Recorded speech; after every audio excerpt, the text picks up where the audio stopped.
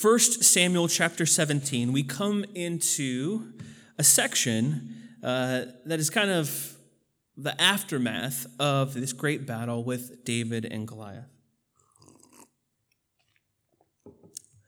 The result of the battle, of course, we saw last week is David having victory over this champion who stood on behalf of the Philistines, who represented all the power and might of the Philistines, who represented the God of the Philistines, and yet we find that David has had victory.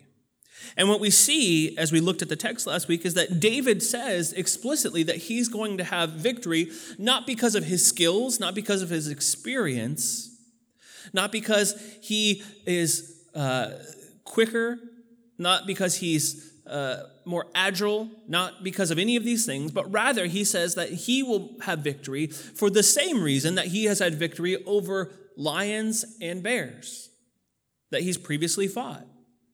And he said that the reason that he had victory over those creatures was because the Lord delivered him. And what David does is that he says again and again is that it's the Lord who will deliver him. It's the Lord who will rescue him. It's the Lord who makes a way.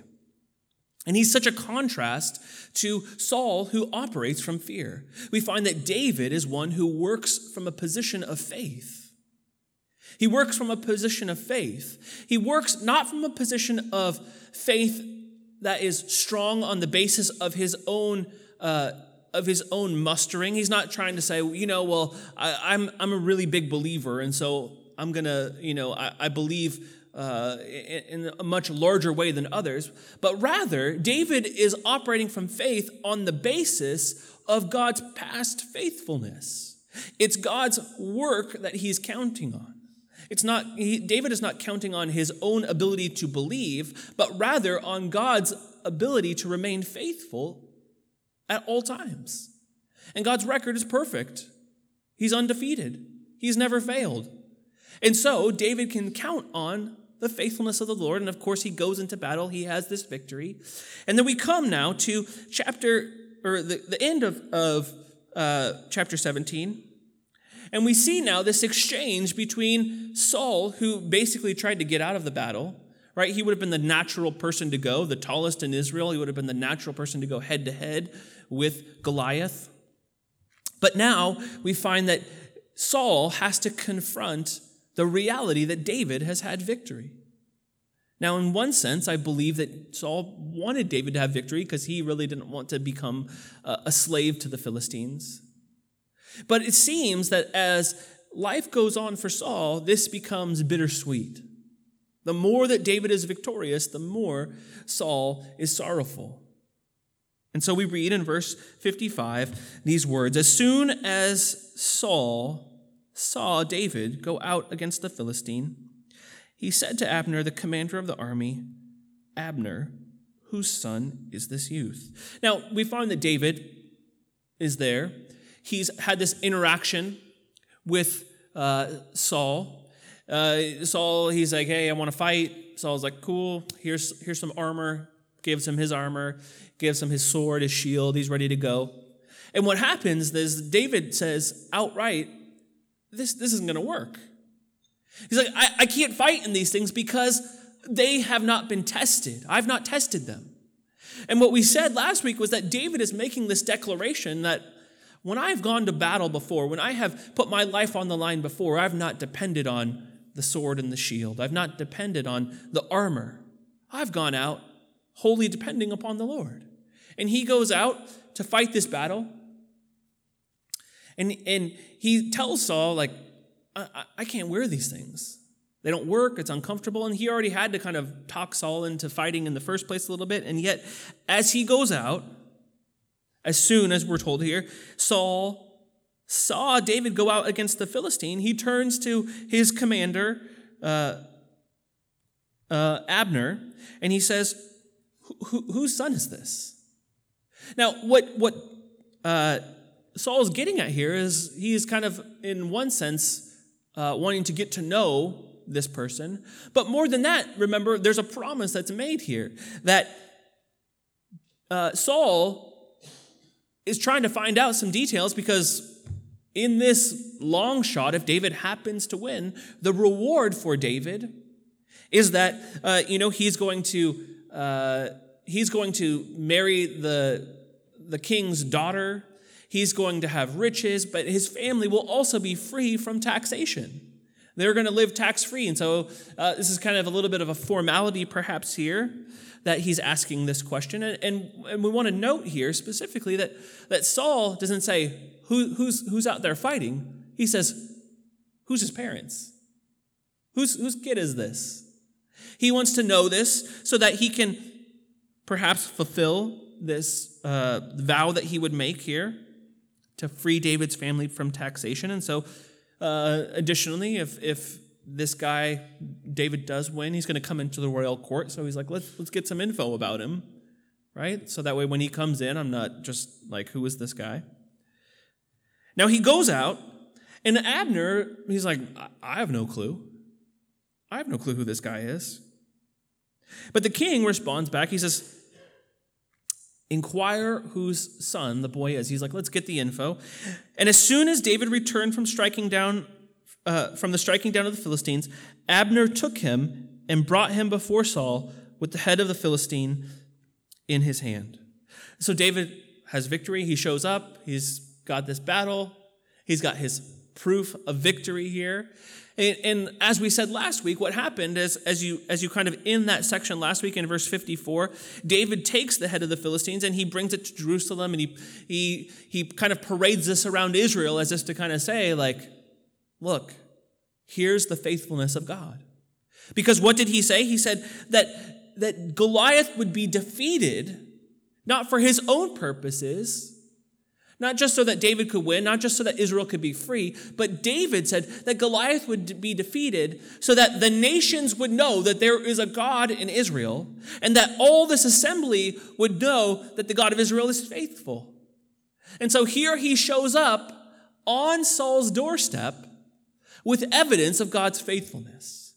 What an uncomfortable moment for Saul, who has proven to be fearful, who is proven to be one who runs away from the Lord, who is proven to be somebody who is constantly fighting against the Lord. Here, little David comes in, and he's got the head of Goliath, and he's like, look at the Lord's faithfulness. No doubt this was an uncomfortable moment for Saul, because surely he thought, well, I have to put up with this guy now? I have to deal with this guy. He's the champion. A little kid went out to battle, and he had victory. Now, we'll see as we move on into the remaining portions of chapter 18 that Saul is continually irritated by David and his presence and his work. But nevertheless, David stands before Saul. He stands there with the head of Goliath in his hand, this symbol of God's faithfulness. And he asks him, whose son are you, young man? And David answered, I am the son of your servant Jesse, the Bethlehemite. He makes this declaration, which is helpful for Saul, but I think more than anything, what it does for the modern reader is it gives us these breadcrumbs. It gives us these breadcrumbs, and our ears should perk up when we hear those words. First, Jesse the Bethlehemite. Of course, this tells us that the lineage of David is through Jesse. And of course, as New Testament readers, as modern readers, we see that this will be the line through which Christ comes. We see that. We get it. We look back at, of course, the genealogy in Matthew chapter 1, and we see that you can trace this all the way back. You can see David's line.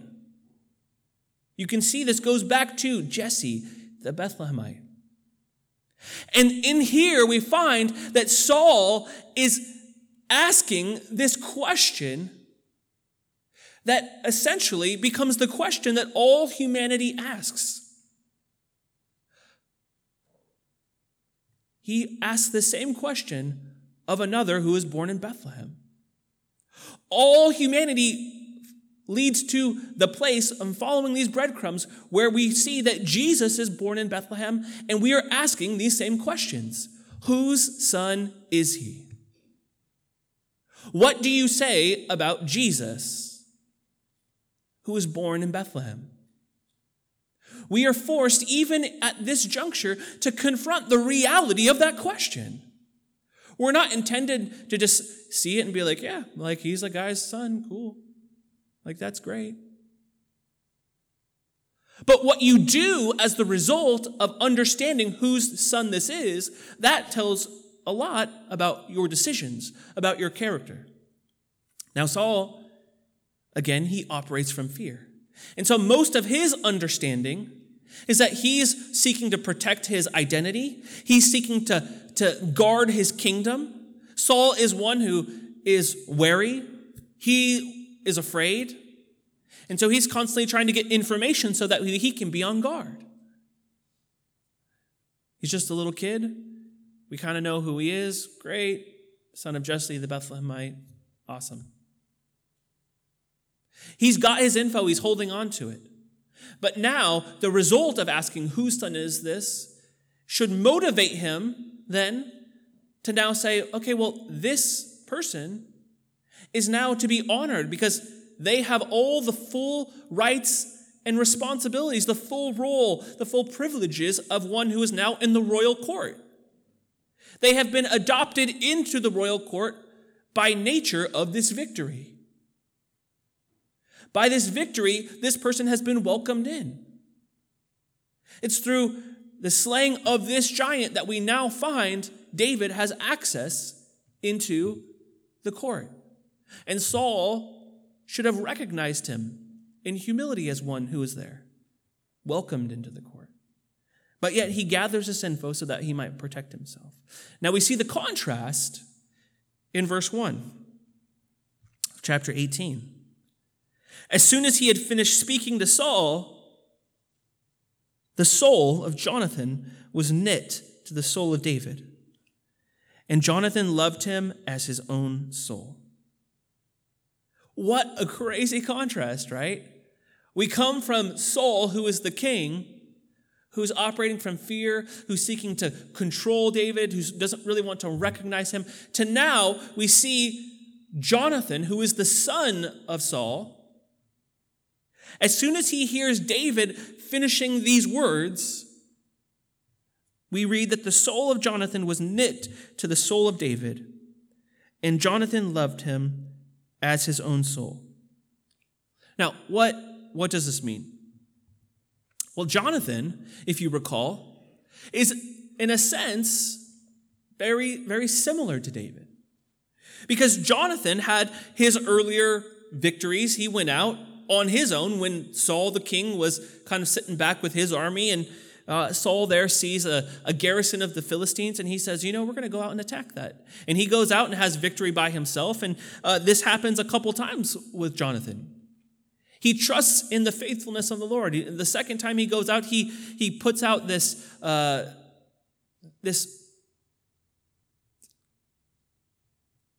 faith.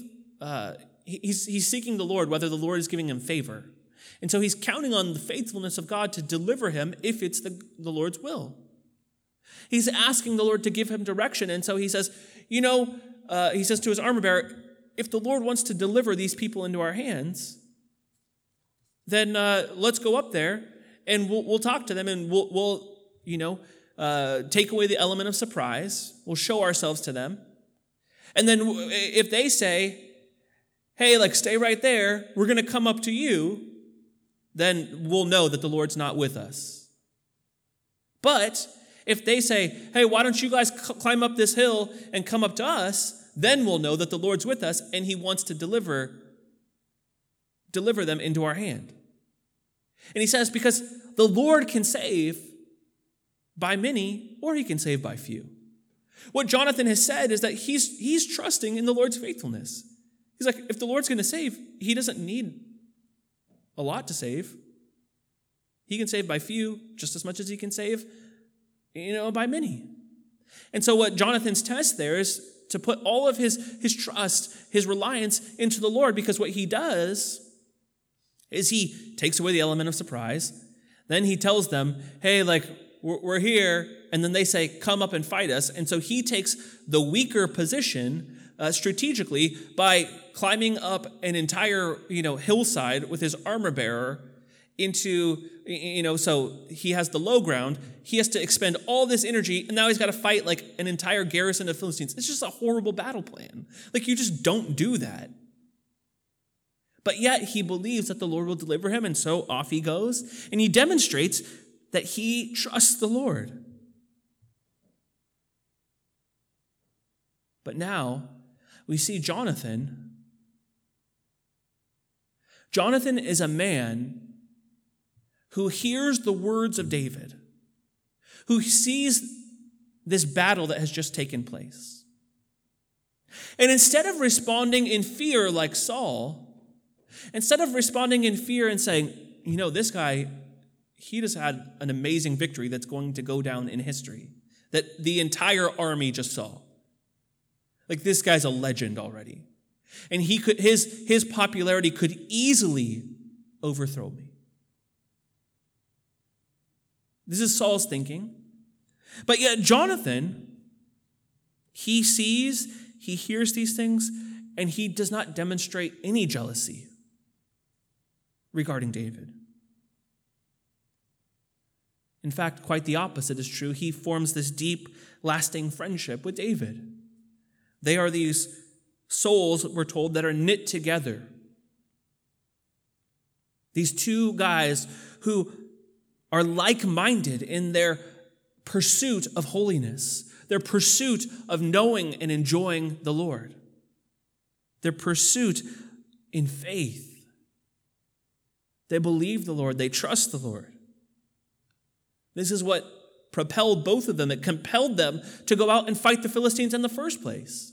Both of them are motivated by protecting God's character.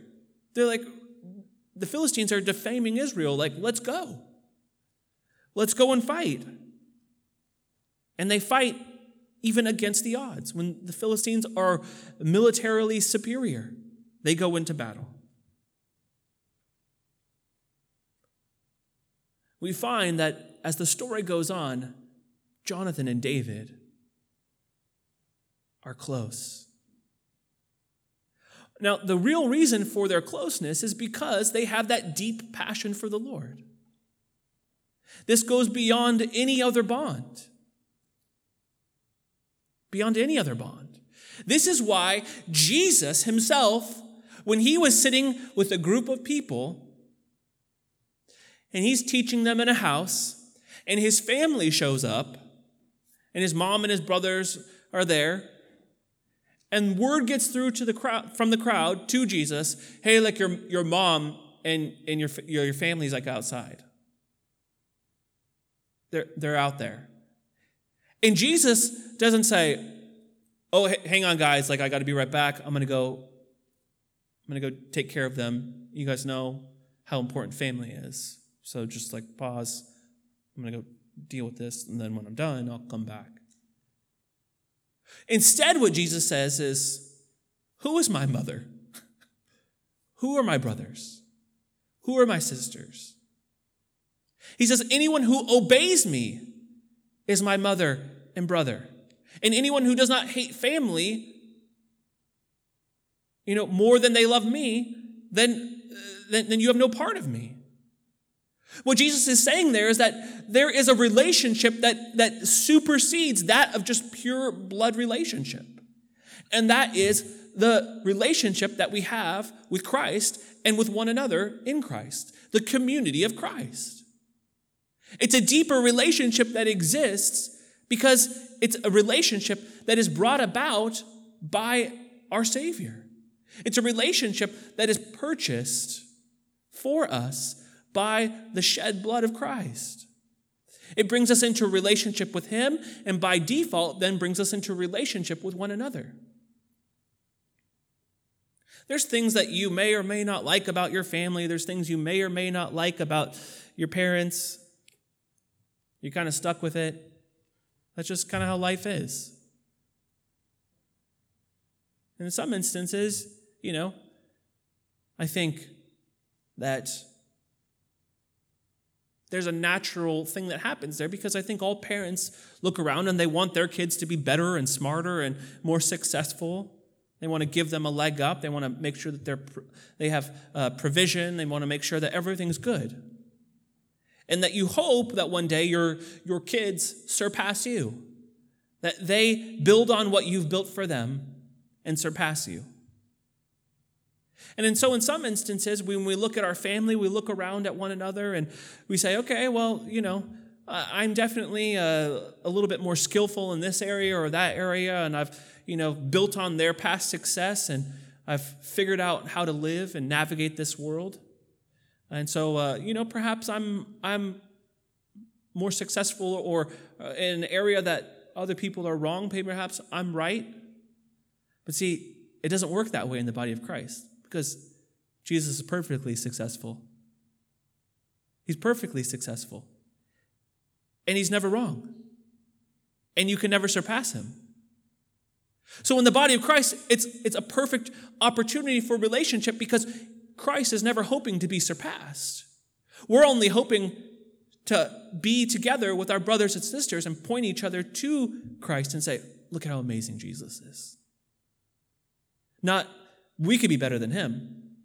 We can go do our own thing. You see, the job of the church, the job of the body of Christ, is to point one another to Jesus, not to find other ways to do things apart from him, to do things with him. This is why we can find things like Proverbs that say that there is a friend that sticks closer than a brother. It's natural for us to feel like, there's, our brother, he's got our back.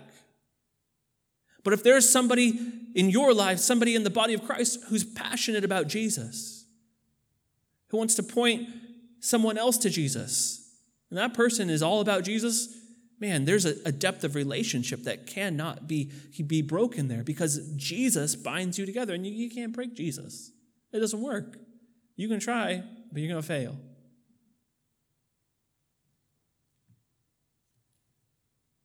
Now, Saul and Jonathan react to David differently. Saul sees that this guy, somebody I can't let him out of my sight. Got to make sure that I know exactly where he is and what he's doing, and I'm controlling him. And Jonathan is just like, oh man, this guy, we're passionate about the same thing. We love the Lord. And so Saul's response, of course, is to control David. Verse 2, and Saul took him that day and would not let him return to his father's house. He's like, look, you're not going anywhere. I can't let you go out there. You're going to start a revolution. You're going to go off and build this huge following. Now, David would have had the full right to do that, because he's the anointed king. Saul doesn't really know that at this point. But he could have full well done that. But David sits quietly for about 20 years after his anointing. He doesn't do anything, because it's the Lord who promotes. It's the Lord who exalts when it's time. And the Lord is going to be faithful to his promise to David, and David's waiting for the Lord to deliver on that promise. You see, this is one of the great things about David, that he trusts the Lord. He wants to obey the Lord. He's operating from faith, and if the Lord said he would do something, he's going to do it. He doesn't have to convince the Lord to do it. He doesn't have to say, how come you're not doing it? He can simply come and say, I'm going to do what you've put in front of me. I'm going to be faithful with what you've given me. Both he and Jonathan are alike. They pursue the Lord together. Verse 3, then Jonathan made a covenant with David because he loved him as his own soul. Now, we find the establishing of this covenant here between Jonathan and David, and this really demonstrates this commitment, this depth of friendship.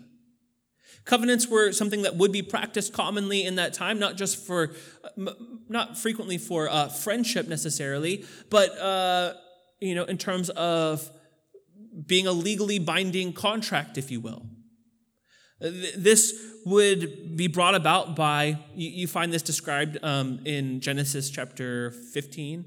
You see an example of a covenant there, and this is a covenant that the Lord makes with Abraham. But here we find that they make a covenant. And this covenant is something that's brought about of two parties who are coming together wanting to make a commitment over something. And what happens here is that they take some sort of animal that they're going to sacrifice, and they cut the pieces of the animal in half, and they put one on one side and one on the other side, and that these parties make this kind of confession about what they're going to do on their behalf, hold up their end of the bargain, and then they both walk between these animals that have been torn in two. And this is to say to the other party, if I am unfaithful to this covenant, then may I be torn apart just as this animal has been torn apart. It's a very serious thing to come into this covenant, to make this level of promise. There's what it says here is that there is a complete and total commitment to the other party, that you are 100% committed, you are 100% liable for the other person. That there's no back doors, there's no clauses that let you out of this. This is it. And so as they make this covenant, something interesting happens here. They make this covenant of friendship, this covenant of loyalty. And in the midst of this covenant, we read in verse 4, and Jonathan stripped himself of the robe that was on him and gave it to David, and his armor, and even his sword, and his bow, and his belt. What's happening here? Why is Jonathan all of a sudden just I don't need this stuff. Here's some cool things. Because otherwise it's just a little bit strange.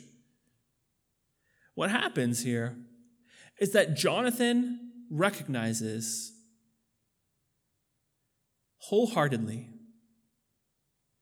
that David is the man who God is working in.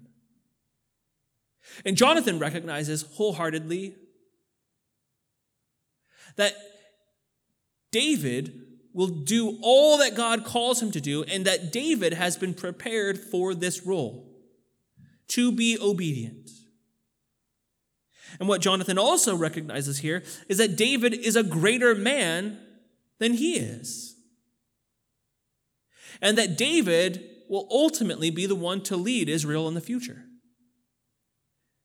And so although Jonathan is the legitimate successor to the throne, to take Saul's place in giving his robe, in giving his armor, and giving his sword, his belt to David, he's indicating to David that he is willing to forego that right that would have been given to him.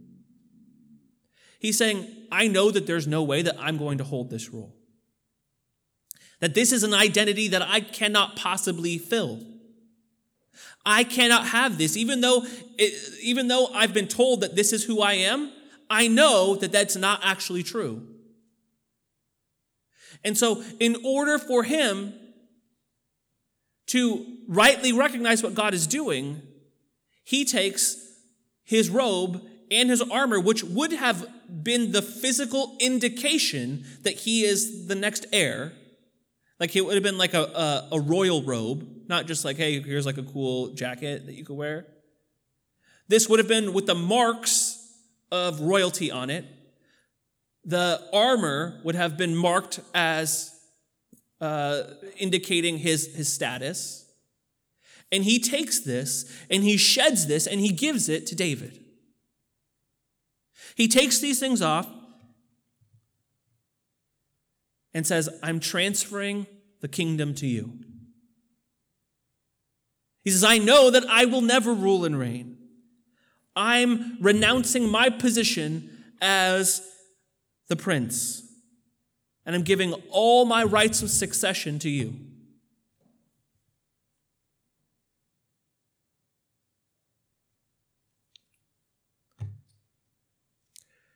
See, what happens here is that Jonathan is acting in tremendous humility. He's acting in faith. He's not acting from fear, like Saul often is. This faith allows him to act in humility because he doesn't have to protect his identity. He knows that the person who he's giving this to is knit together with him and that he has his best interest in mind.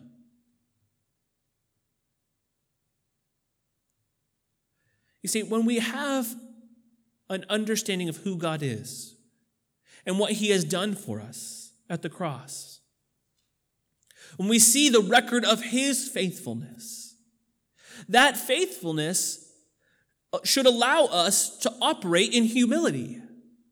It should allow us to move forward instead of pretending like we have rights. We should be able to see what Jesus has done, how he has lived, that he's the only true king, and that we can then transfer all that we have to him.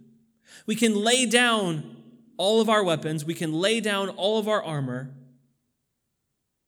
and we can say, you're the king.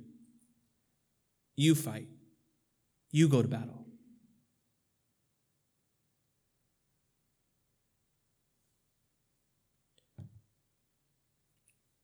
You see, this is exactly what happened 100% when Jesus did go to the cross.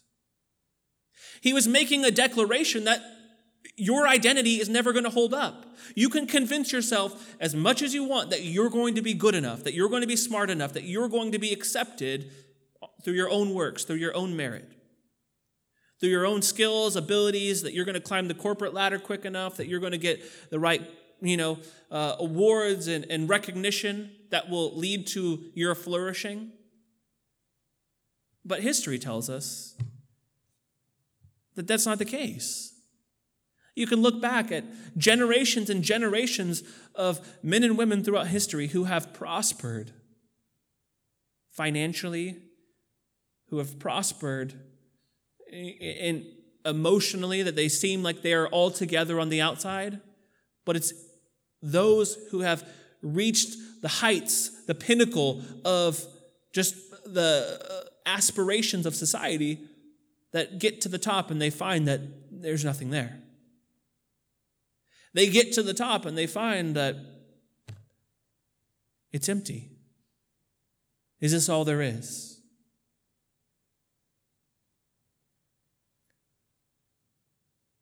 But what Jesus has said again and again is that if you want to have success, if you want to flourish, that's simply found by obeying him. He says, deny yourself, take up your cross and follow me. If you lose your life for my sake, you will find it. But if you seek to save your life, you'll lose your life.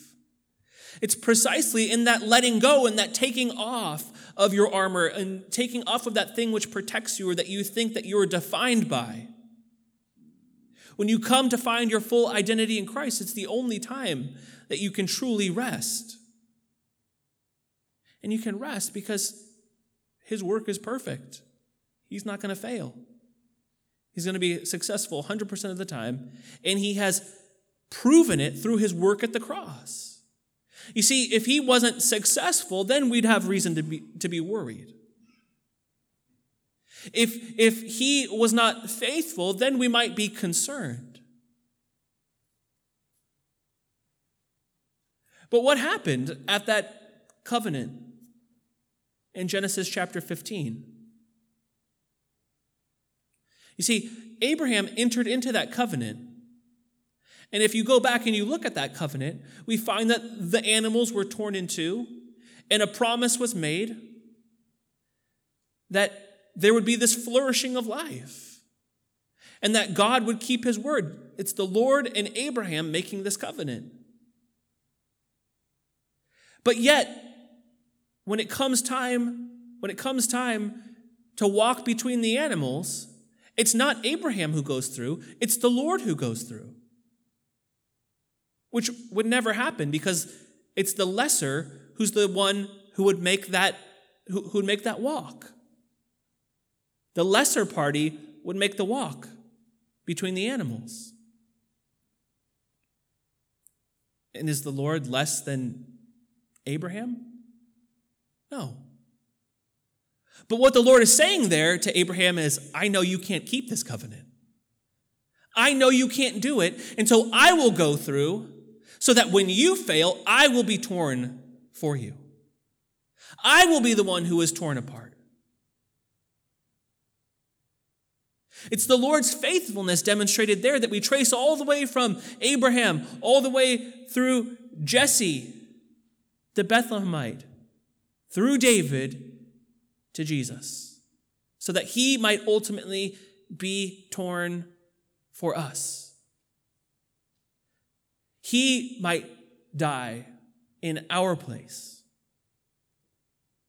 bearing the punishment that we should have received, so that we might have new life. And his only invitation that comes as a result of his death at the cross and his resurrection from the grave is that we would find our identities in him. That we would take off that armor and we would say, here you go. You can be the king. It's what he's called us all into.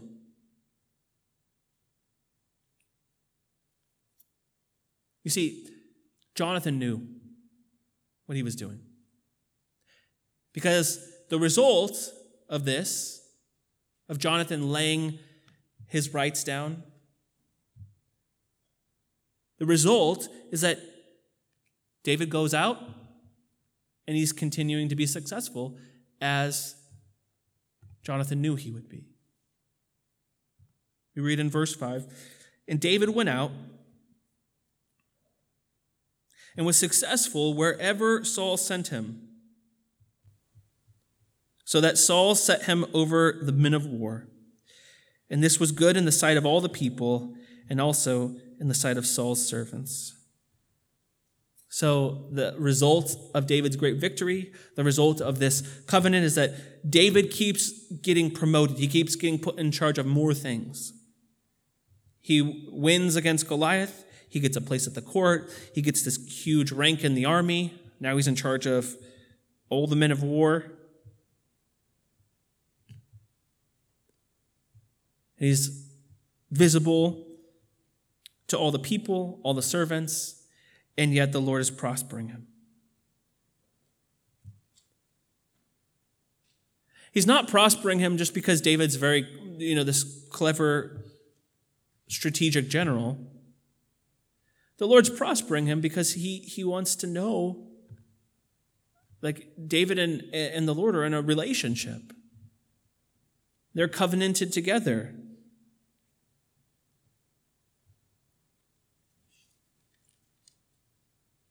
It's the Lord working to demonstrate his own character, his own faithfulness, so that assembly there, Israel, might know that the Lord fights for them, and that he does not save by the sword or the spear, and so that the other nations might know that there is a God in Israel. You see, similarly, the result of the cross, the result of the resurrection is that we now have this mission as a part of God's family. To go out and tell people to make disciples of all nations. That's what Jesus said. To let the nations know that there is a God who is faithful, that there is a better way. This is our job as God's people, to declare his name, to declare his faithfulness. This only comes about, this is only possible if we are a people who are rightly responding to that question that Saul asked in the beginning. Whose son is this? Do you say that Jesus is the Son of God? Do you make that declaration with your lips and with your heart, and then with your lives and the way that you act and live? Or are you simply saying, well, he's like a pretty cool guy. He's a good leader, perhaps a great prophet, but that's it. The testimony of the Scriptures doesn't really leave that open. Doesn't really leave that open as a response. The testimony of the Scriptures does not allow us to come to that conclusion. And so if you're arriving at that conclusion, I would suggest that it's not because of faith, but because of fear. Fear of what it means to give your entire identity over to the King. But fear not. The King is good and faithful. And it's already demonstrated that at the cross. So I urge you, trust him and recognize him as the true and living Son of God. Let's pray. Lord, we are thankful. We're so thankful for your kindness, for your work. We're so thankful for your goodness to us, and that you've given us your Son.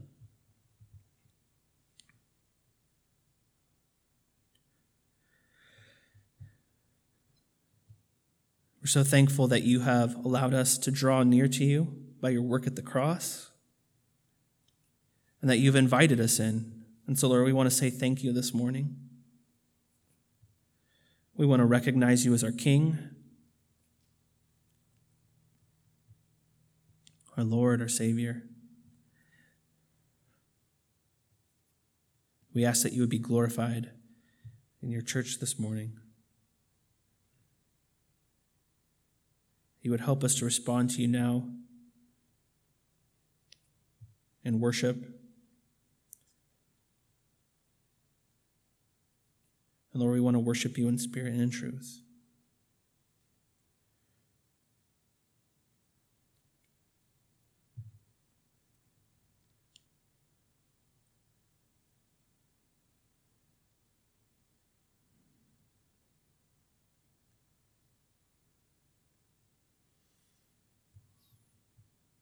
Lord, we want to see you lifted up. We want to recognize you as the true King. And so, Lord, take those little strongholds of fear that we have in our lives. Break them down. We want to submit them to you. And let your love cast out that fear. And so, Lord, accomplish this work among your people. We love you. Amen.